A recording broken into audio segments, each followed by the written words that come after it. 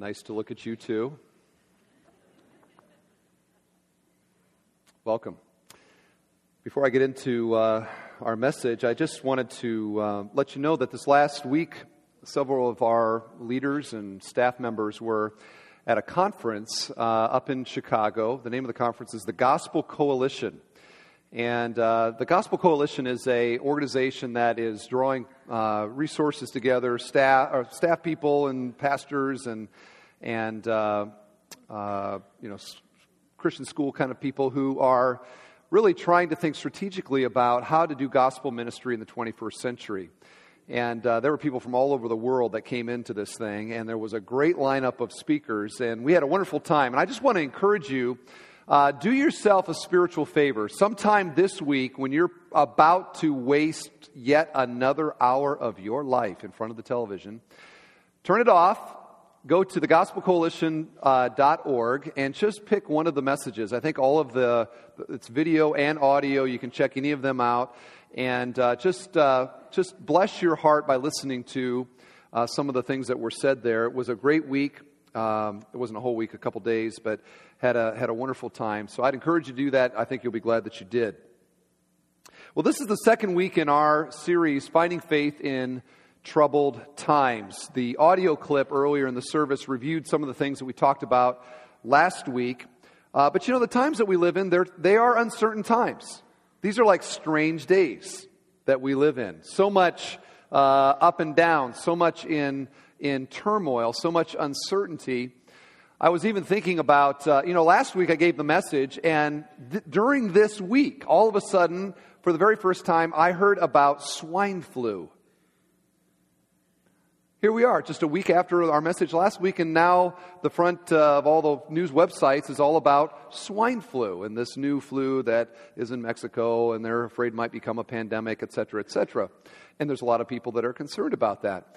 And I just was thinking, like a year ago, it was bird flu that was threatening to wipe us out, and now it's swine flu that's threatening to wipe us out. And I just, when birds and pigs can destroy us, these are strange days that we're living in, don't you think? So they are, and these are wonderful days for us to be ministering the Word, because the questions that people are asking are very important questions. Questions like, where do I go for answers to this? Who do I talk to give me some confidence about what's going to happen in the future? And the normal places that people go for stuff like this are also uncertain. You think, I've got financial questions, I'm going to look to Wall Street. Or I've got concerns in my life, so I look to Washington, D.C. Or I've got health concerns. My body is in recession, so I go to the Mayo Clinic or the Cleveland Clinic or some other place like that. But at the core of this recession is showing that these places can't provide what we're longing for. Wall Street can't buy peace. And Washington, D.C. can't legislate contentment. And the Mayo Clinic, for all of their brilliance, they can't prescribe security. And these are the things that we really want. But all the institutions, the normal places we go for answers, can't provide what we are longing for. And so that is why we need to crank up the volume.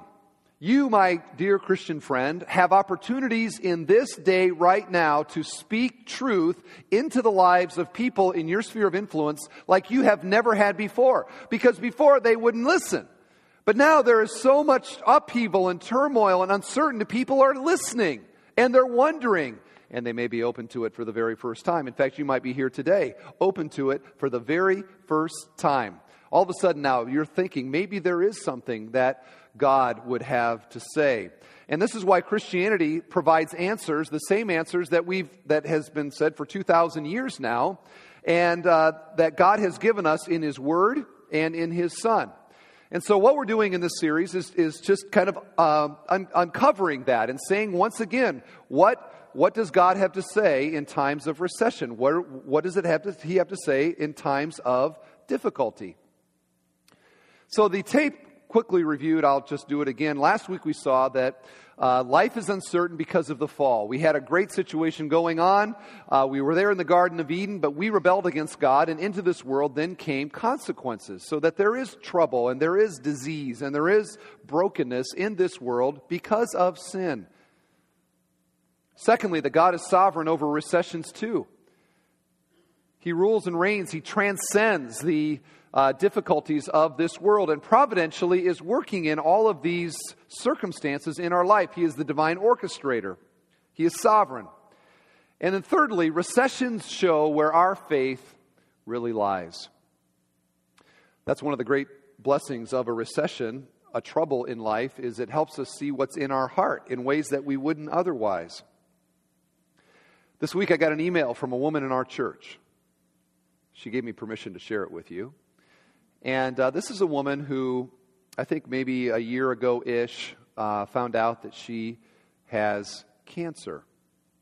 And, they say there's nothing that brings clarity to your mind like the words, "you have cancer." And so this woman in our church has been dealing with this, has been going through the treatments and went through all of that. And now she writes me this email this week, and here's what she says. Dear Pastor Steve, thank you for your prayers and continuing prayers for my family. After talking with the surgeon about the nodule on my lung, he had a few options we prayed about. Since the nodule is so small and its location, it is not possible to do a biopsy. He would have to remove the top 1/3 of the right lung. I was floored when he said he would have to remove a portion of my lung. I left the office very angry. I really wasn't expecting that answer and didn't really know how to handle it. After talking with my family in prayer, I have peace to wait 3 months and to do the CT scan again. Thank you again for your prayers. Another battle is set before me. Lord, keep me strong.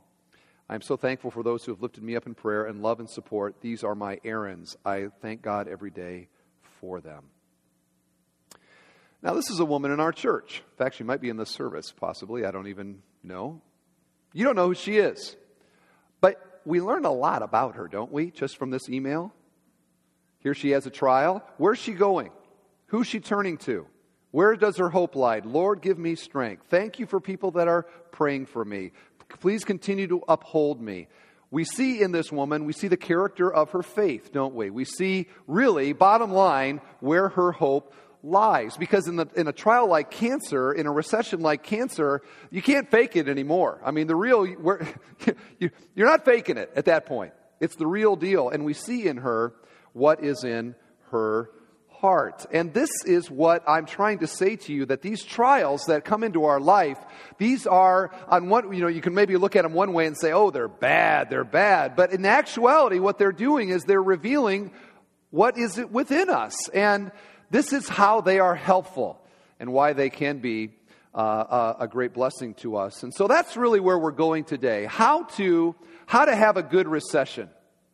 How to have a good trial.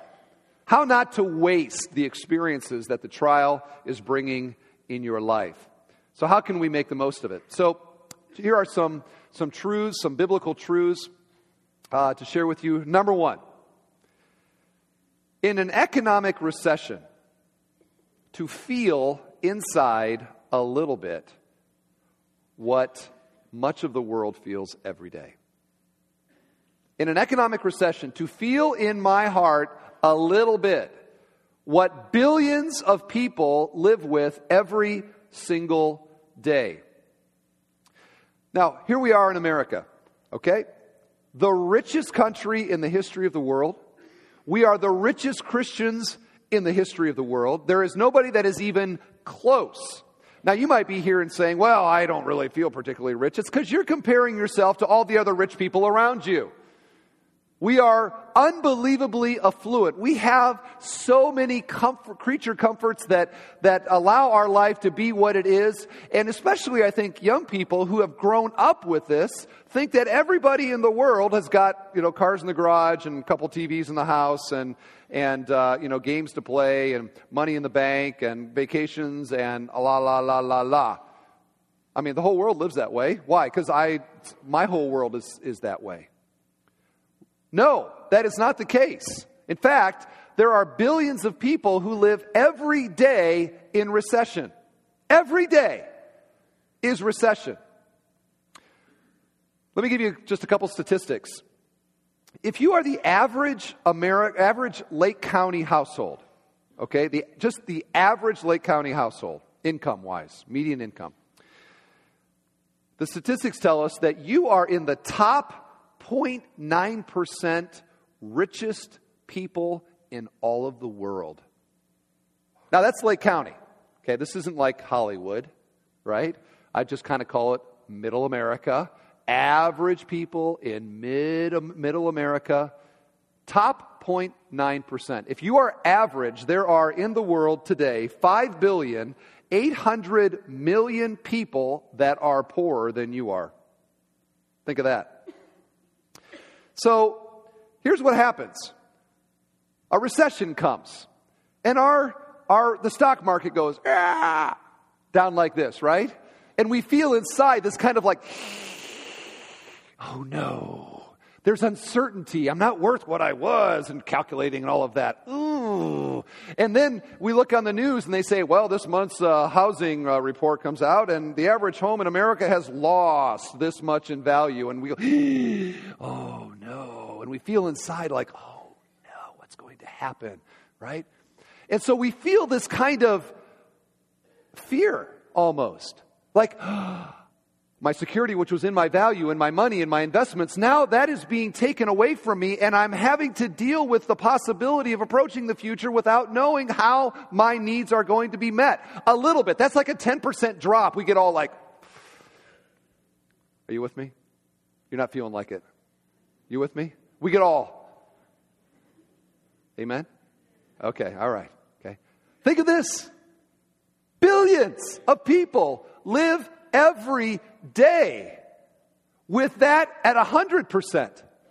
They don't have savings accounts. They don't have pension plans. They don't have equity in their house. They don't have any of these things. They live every day legitimately praying the Lord's Prayer, give me today daily bread.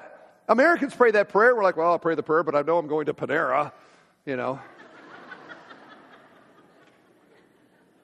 It seems sort of superficial to Americans who are trusting in the money that we have. But billions of people pray that legitimately every day.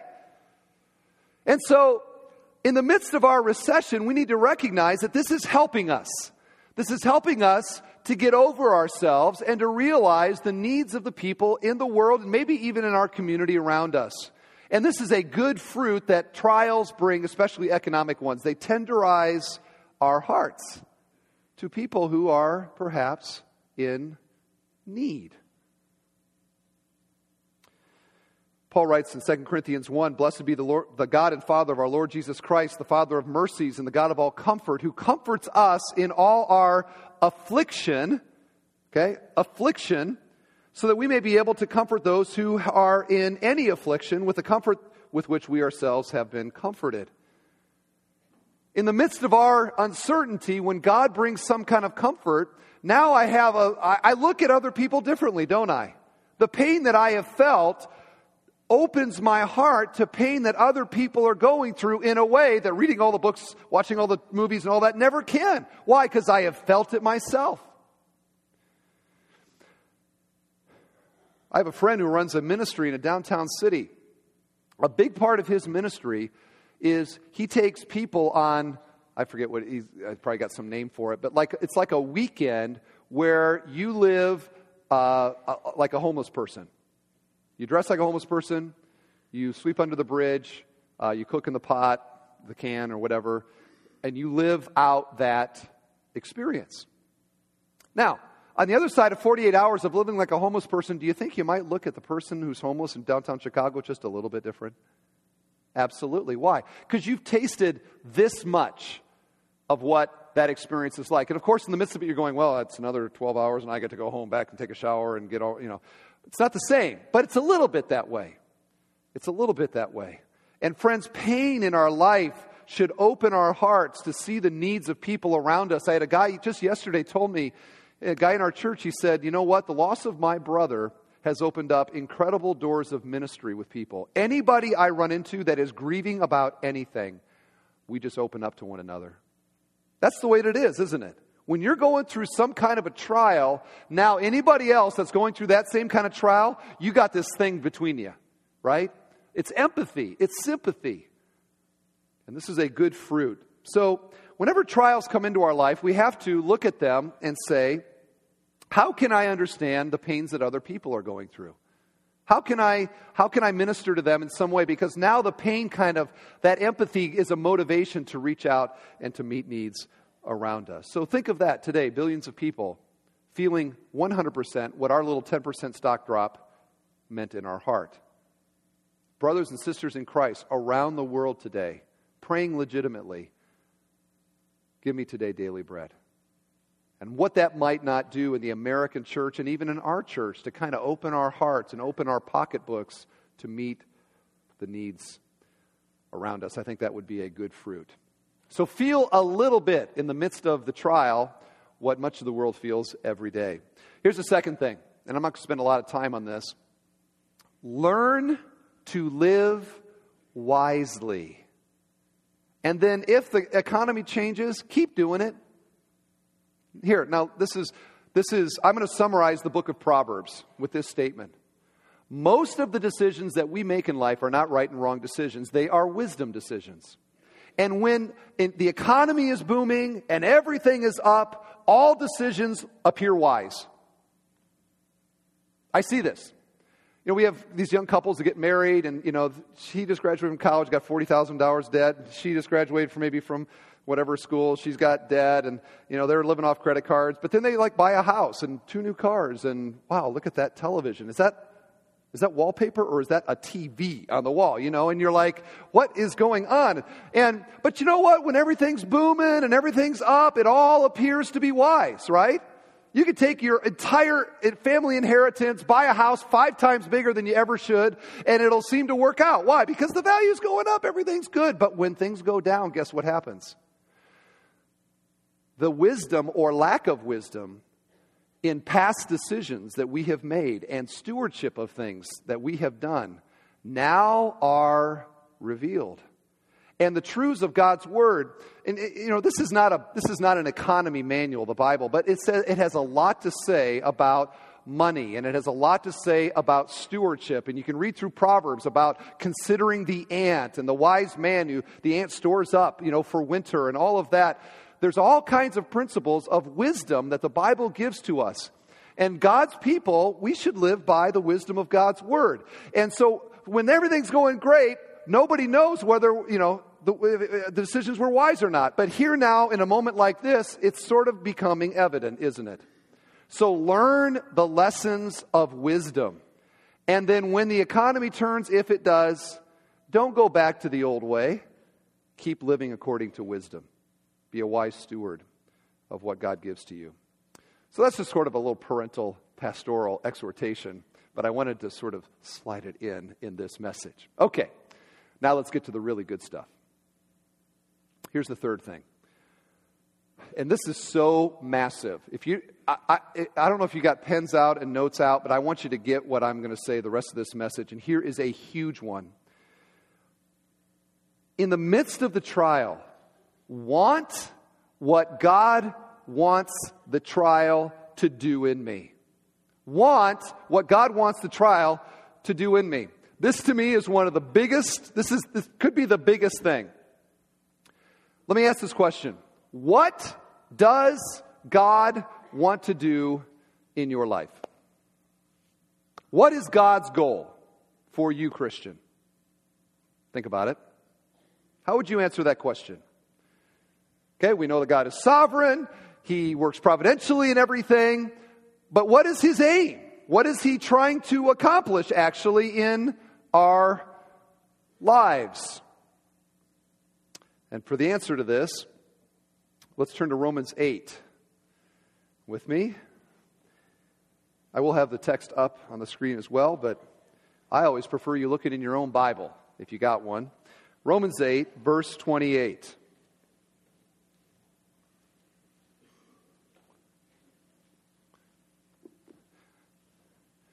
Matthew, Mark, Luke, John, Acts, Romans. 1, 2, 3, 4, 5, 6, 7, 8. 1, 2, 3, 4, 5, 6, 28. Now you're there. Romans 8, 28 and 29. Here's what it says. And we know that for those who love God, all things work together for good, for those who are called according to his purpose. For those whom he foreknew, he also predestined to be conformed to the image of his Son, in order that he might be the firstborn among many brothers. All right. Very famous verses. Verse 28. Most Christians are familiar with this verse. We love verse 28. It says, in all things, God is working together for our good. Now, this is a great assurance, isn't it? All right, God's on my side. God is for me. God is working in my life. It's wonderful. But here's the problem.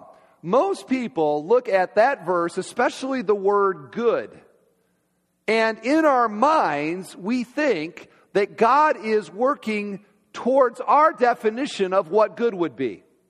So that if you were to ask the average American Christian, what is God's definition of good? What is the good that he is doing? Out will come something like this. Good money. Good health. Good career. Good marriage, maybe. Good kids who grow up and produce good grandkids. And I live a good life.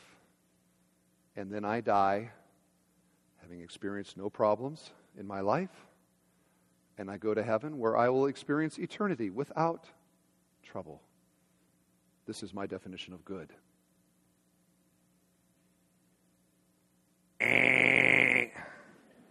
All right? No. What?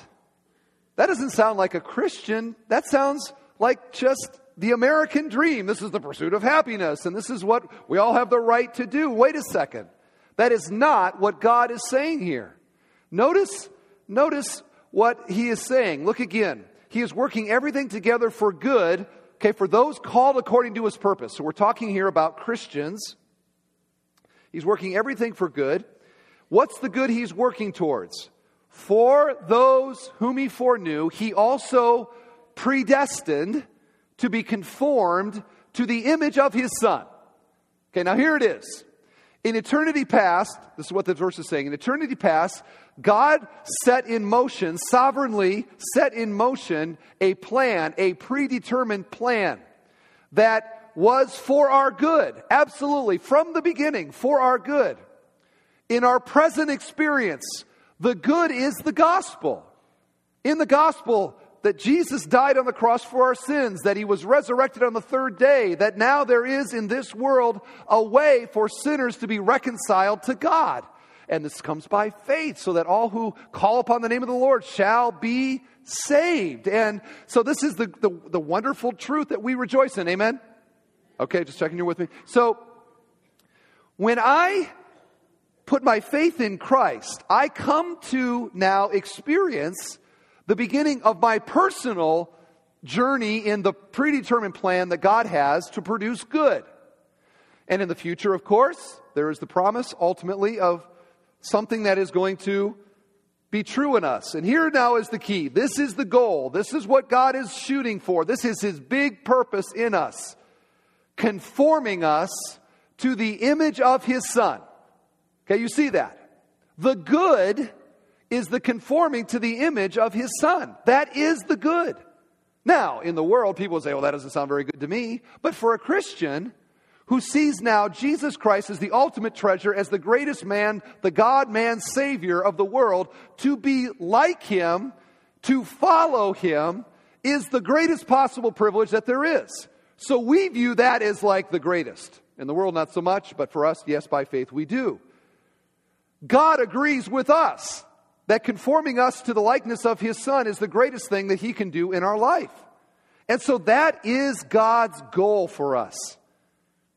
In fact, the Greek word there for image is the word icon. Greek word icon. We get the English word icon from it. And it means this: to have the same form as something else. to have the same form as something else. Jesus used the word in Matthew 22 when the religious leaders came to him and said, is it right for us to pay taxes? And Jesus said, do you have a coin? And they said, yeah, we got one right here somewhere. And so they lifted it up. He says, whose image is on that coin? Whose icon, whose likeness is on that coin? And of course it was Caesar. He says, render to Caesar what is Caesar's, and to God the things that are God. That likeness, though, of Caesar, much like if you got a penny in your pocket, if you pull that penny out and you look at it, there is the likeness of Abraham Lincoln on that. How did that get there? Well, there was a piece of copper at the mint, and they had some kind of a stamp, and they went down and wham, like that, and up came, and lo and behold, there is it looks like Abraham Lincoln. Now, I never met Abraham Lincoln. I've seen pictures, but it looks kind of like him, don't you think?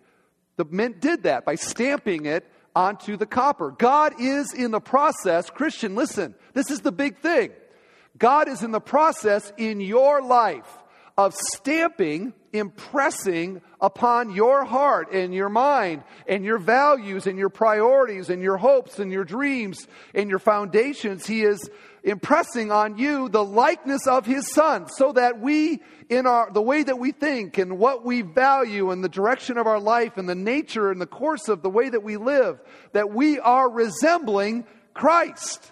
That's the big thing that God's doing. So, if this is what God is doing in our life to make us like Christ, then we can look at how He probably worked in His own Son's life and to see the way that He does this, right? Because Jesus, Hebrews says, learned obedience. He became what He was. How did God do that in Jesus' experience? Any white picket fences there in Jesus' life? How about the trouble-free living? Oh, that was Christ's experience, wasn't it? Everyone loved Him all the time.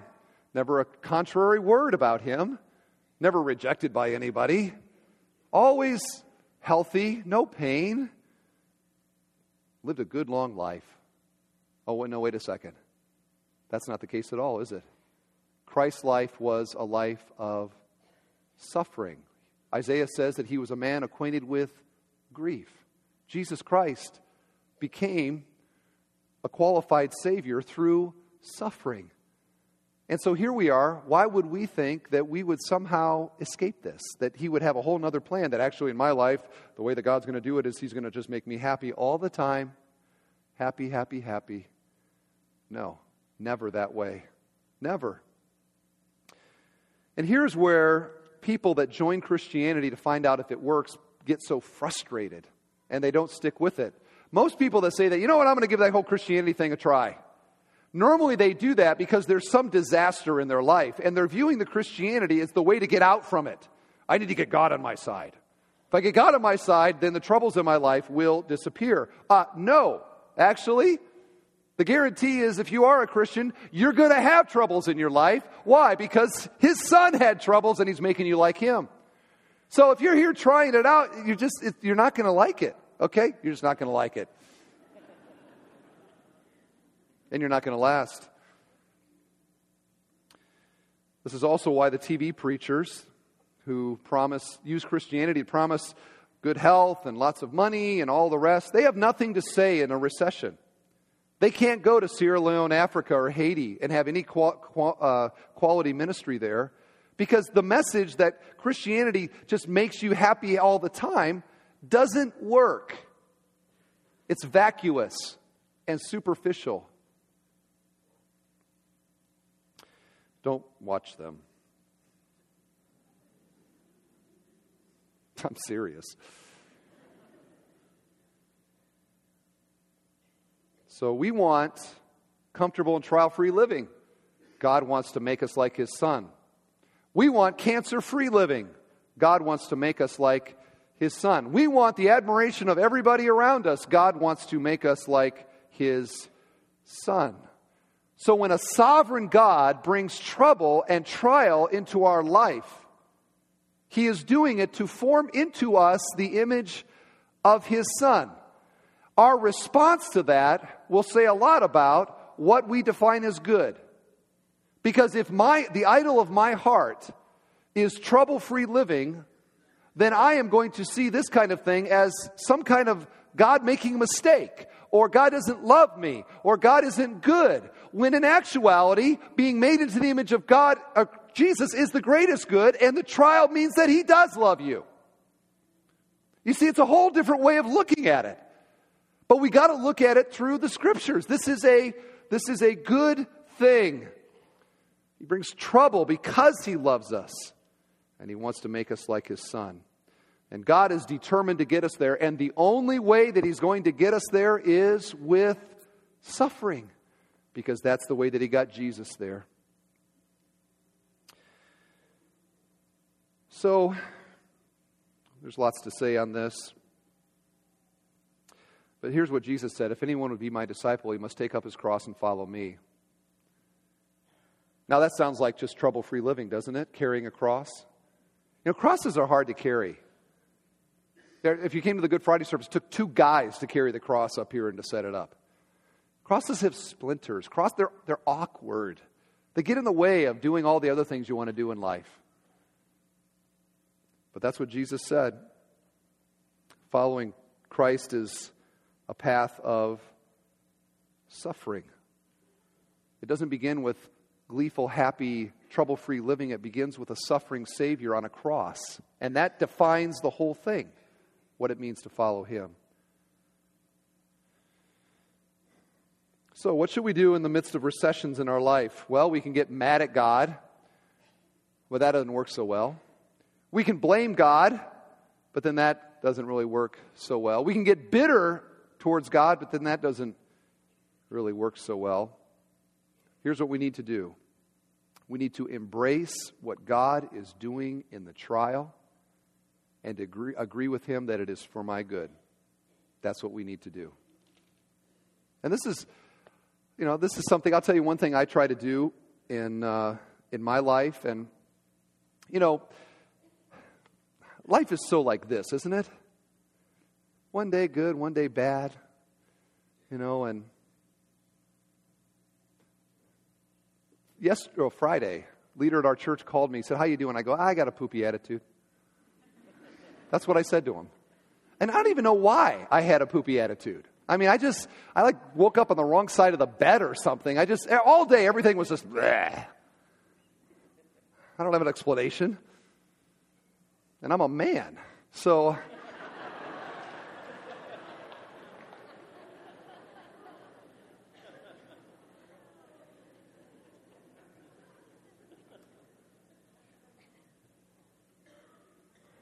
but here is what, in my spiritual moments, I don't do this all the time, I wish that I would.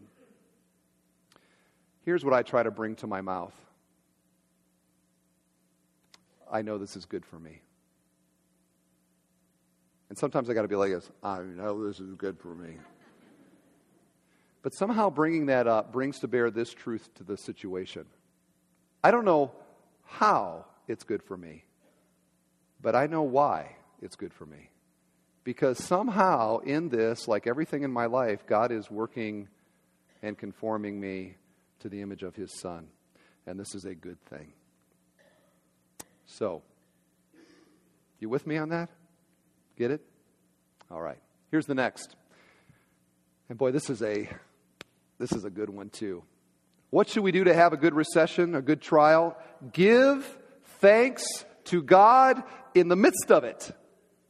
Give thanks to God in the midst of it. Here's what 1 Thessalonians 5 says. Rejoice always. Pray without ceasing. Give thanks in all circumstances, for this is the will of God in Christ Jesus for you.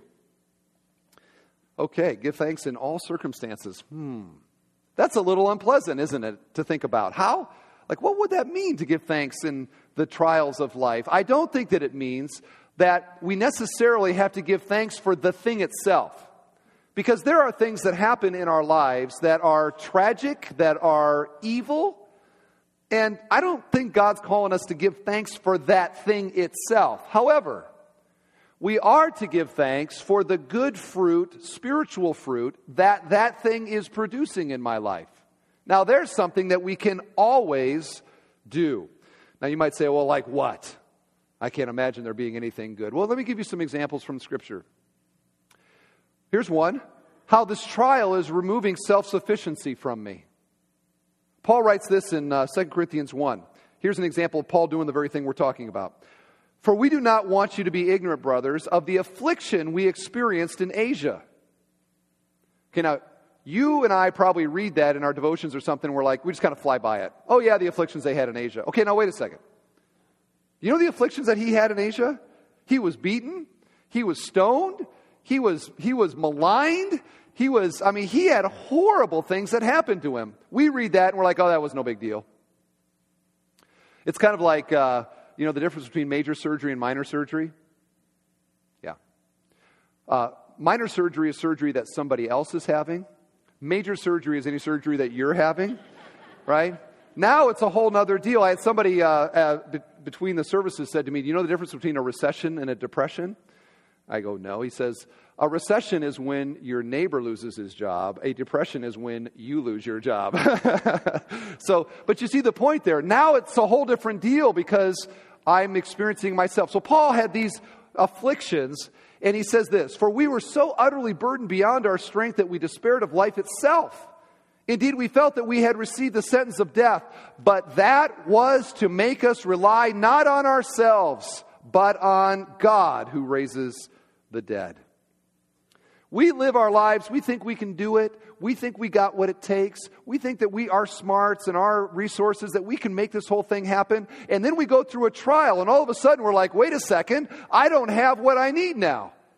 One good fruit of that is the recognition that I need God. It gets self-sufficiency out, and it replaces it with a trust in the God of heaven. That's a good fruit. We can give thanks for that. Here's another one. The spiritual fruit it is producing. The trial is producing fruit. I can give thanks for that. James says this in James 1. Count it all joy, my brothers, when you meet trials of various kinds. Whew. That's a tough verse to apply faithfully, isn't it? Count it all joy when you meet trials of various kinds. Why, James? Why don't you tell us? For you know that the testing of your faith produces steadfastness or perseverance. And let perseverance have its full effect, that you may be perfect and complete, lacking in nothing. So he says, count it all joy. Again, I don't think we have to count joy in the thing itself necessarily, but to look at what it is doing in my life, and maybe what it is doing in my family, and what it is doing in my relationship with God, and what it is doing in my relationship with my wife or my husband or whatever it is. These are good things that trials do in our life. Count it all joy. Give thanks for them. So, he's not talking here about a kind of superficial, Pollyannish, yippee-skippy kind of approach to life. I mean, he's not saying, for example, I told you a few months ago that I, along with everybody else, when the stock market was going like this, I was getting soaked. And it's not like I was watching that every day, kind of seeing what was going on, down another 500 points, down another 2%. It's not like you look at it and you go, all right, that's great. Keep going lower, lower. Don't think he's saying that. Or to come home, honey, I lost my job today. Praise God. Honey, or kids, Daddy lost his job today. Let's celebrate. Let's go to Chuck E. Cheese or something. That's not what he's saying. Or like this week at the conference. I go to these conferences and I run into guys that I knew back in the day, went to school with or whatever. And so this week, to get the question, you married yet? It's not like I respond like, no! Love loneliness, love it. People ask dumb questions, you know that? Are you still stupid?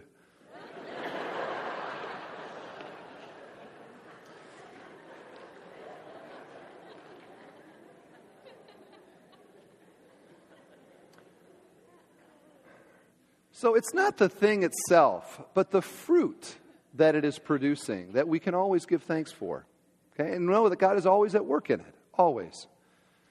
Here's another, the detaching of my affections from temporal things. Colossians, for example, says, set our heart and mind on things above, and yet we live our life so much for these things in this world. And so God brings trials into our life to get our thoughts off of this stuff here and to be thinking about the things that last, things of eternity. D.A. Carson, who actually spoke at this conference, wrote this. In fact, we begin to wonder if some pain and sorrow in this life is not used in God's providential hand to make us homesick for heaven, to detach us from this world, to prepare us for heaven, to draw our attention to Himself and away from the world of merely physical things. Here's the last thing to give thanks for, the opportunity to join the sufferings of Jesus. Philippians 3:10, famous verse, that I may know Him and the power of His resurrection. Okay, we like that part, don't we? Knowing Jesus, yes, we're for that. The power of His resurrection when I die, eternal life, I'm for that. But then he goes on to say this, and may share His sufferings, becoming like Him in His death. Well, now that part we're not so excited about, are we? I would like to know Him, and I want to know the power of His resurrection, but I'd like to do that in a trouble-free, difficulty-free life. Doesn't work that way. So that when I'm going through a suffering of some kind or a trial, to bring to my mind the experience of Jesus Christ in this life and to think of myself, you know what, this is similar to what He went through. That I might understand His sufferings in a new way and have another reason to love Him. So that when I feel betrayal from a friend, to think about, you know what, Jesus had this. Judas kissed Him. Think about that. Whoa, what was that like? Or when I am wrongfully accused about something, to think about Jesus Christ who never did anything wrong ever and yet was accused of horrible things. To think about that. Or when my body hurts, when I've got a physical ailment, and many of us right here in this room have got some kind of pain somewhere going on, to think about the physical sufferings of Jesus Christ. And think, wow, what would that have been like? When I am misunderstood, when I am weary, when I am lonely, add whatever you want to the list, to think about how Christ experienced the gambit of human suffering exponentially more intense than ours, and to give thanks for Him. So He suffered to identify with us.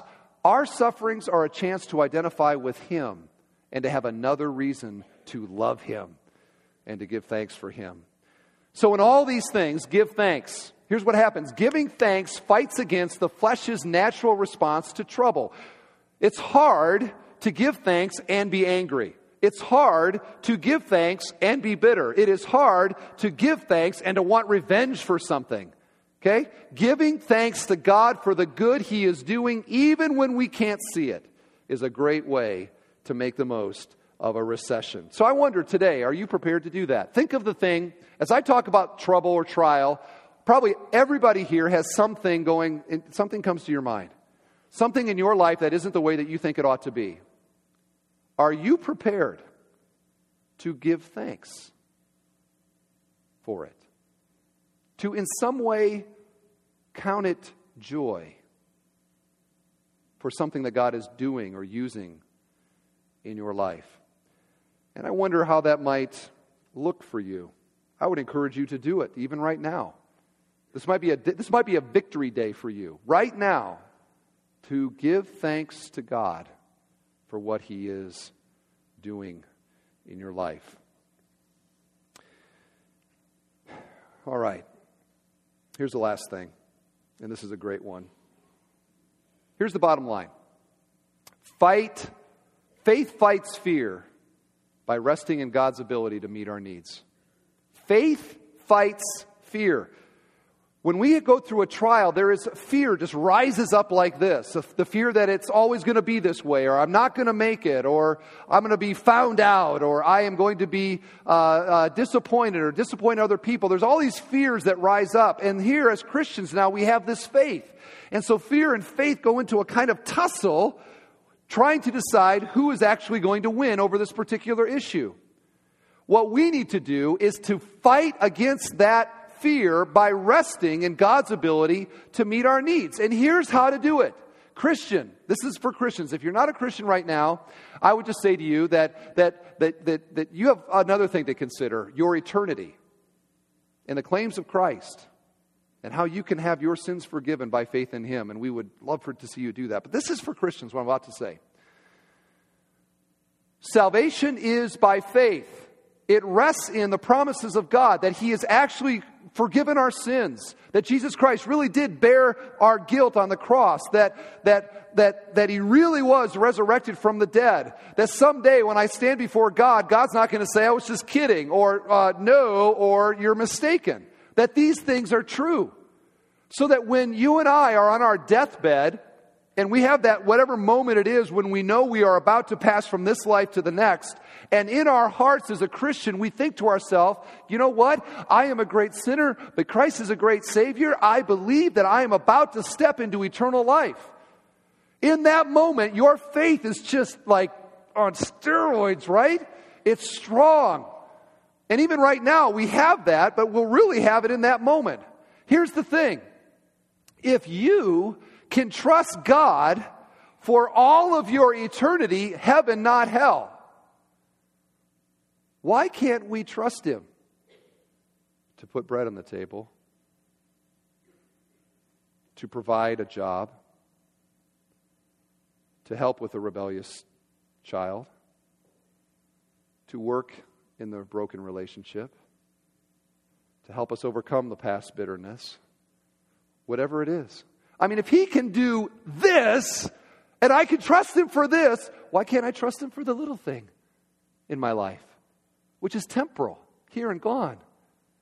Friends, it's the same faith. It's not like there's some secret thing now, well, we got to come up with this new kind of faith, a special kind of faith that we apply to the temporal things in life. It is the same faith. We take what we believe to be true about God in the future and we apply it to the temporal things in this life. And lo and behold, we find that God is good for it. He's good. We can trust Him.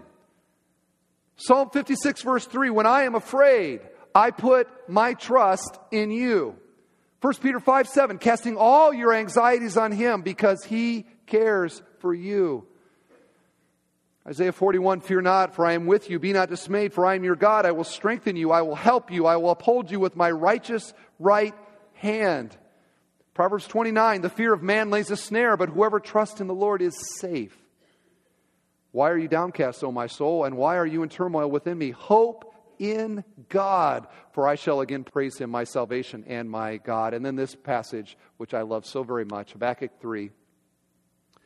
Though the fig tree should not blossom, nor fruit be on the vines, the produce of the olive fail, and the fields yield no food, the flock be cut off from the fold, and there be no herds in the stall. Now, in an agricultural farming kind of society, when there's no figs on the tree, and there's no crop in the field, and there's no herds in the barn, that means that you got nothing. But what does he say?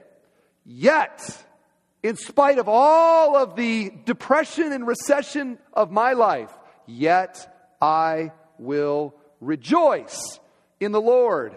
I will take joy in the God of my salvation.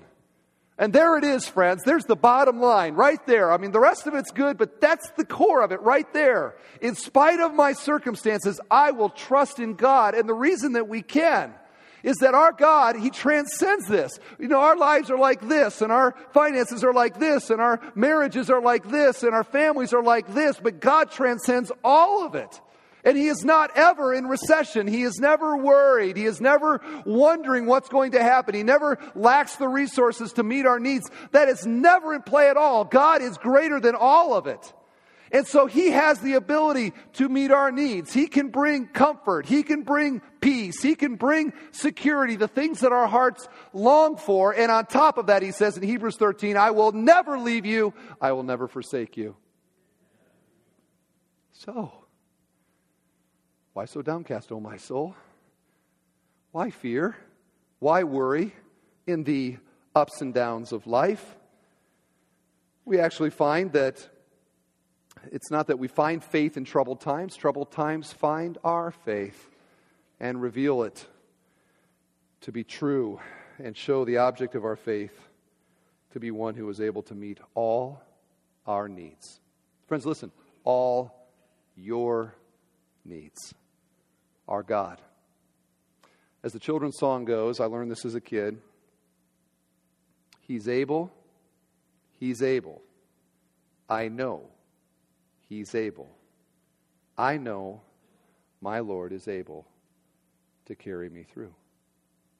And that is what it means to live by faith and not by sight. And I pray that God would help all of us in the recessions of our lives to do so, to His glory, conforming us to the likeness of His Son, to whom be all the praise. Amen.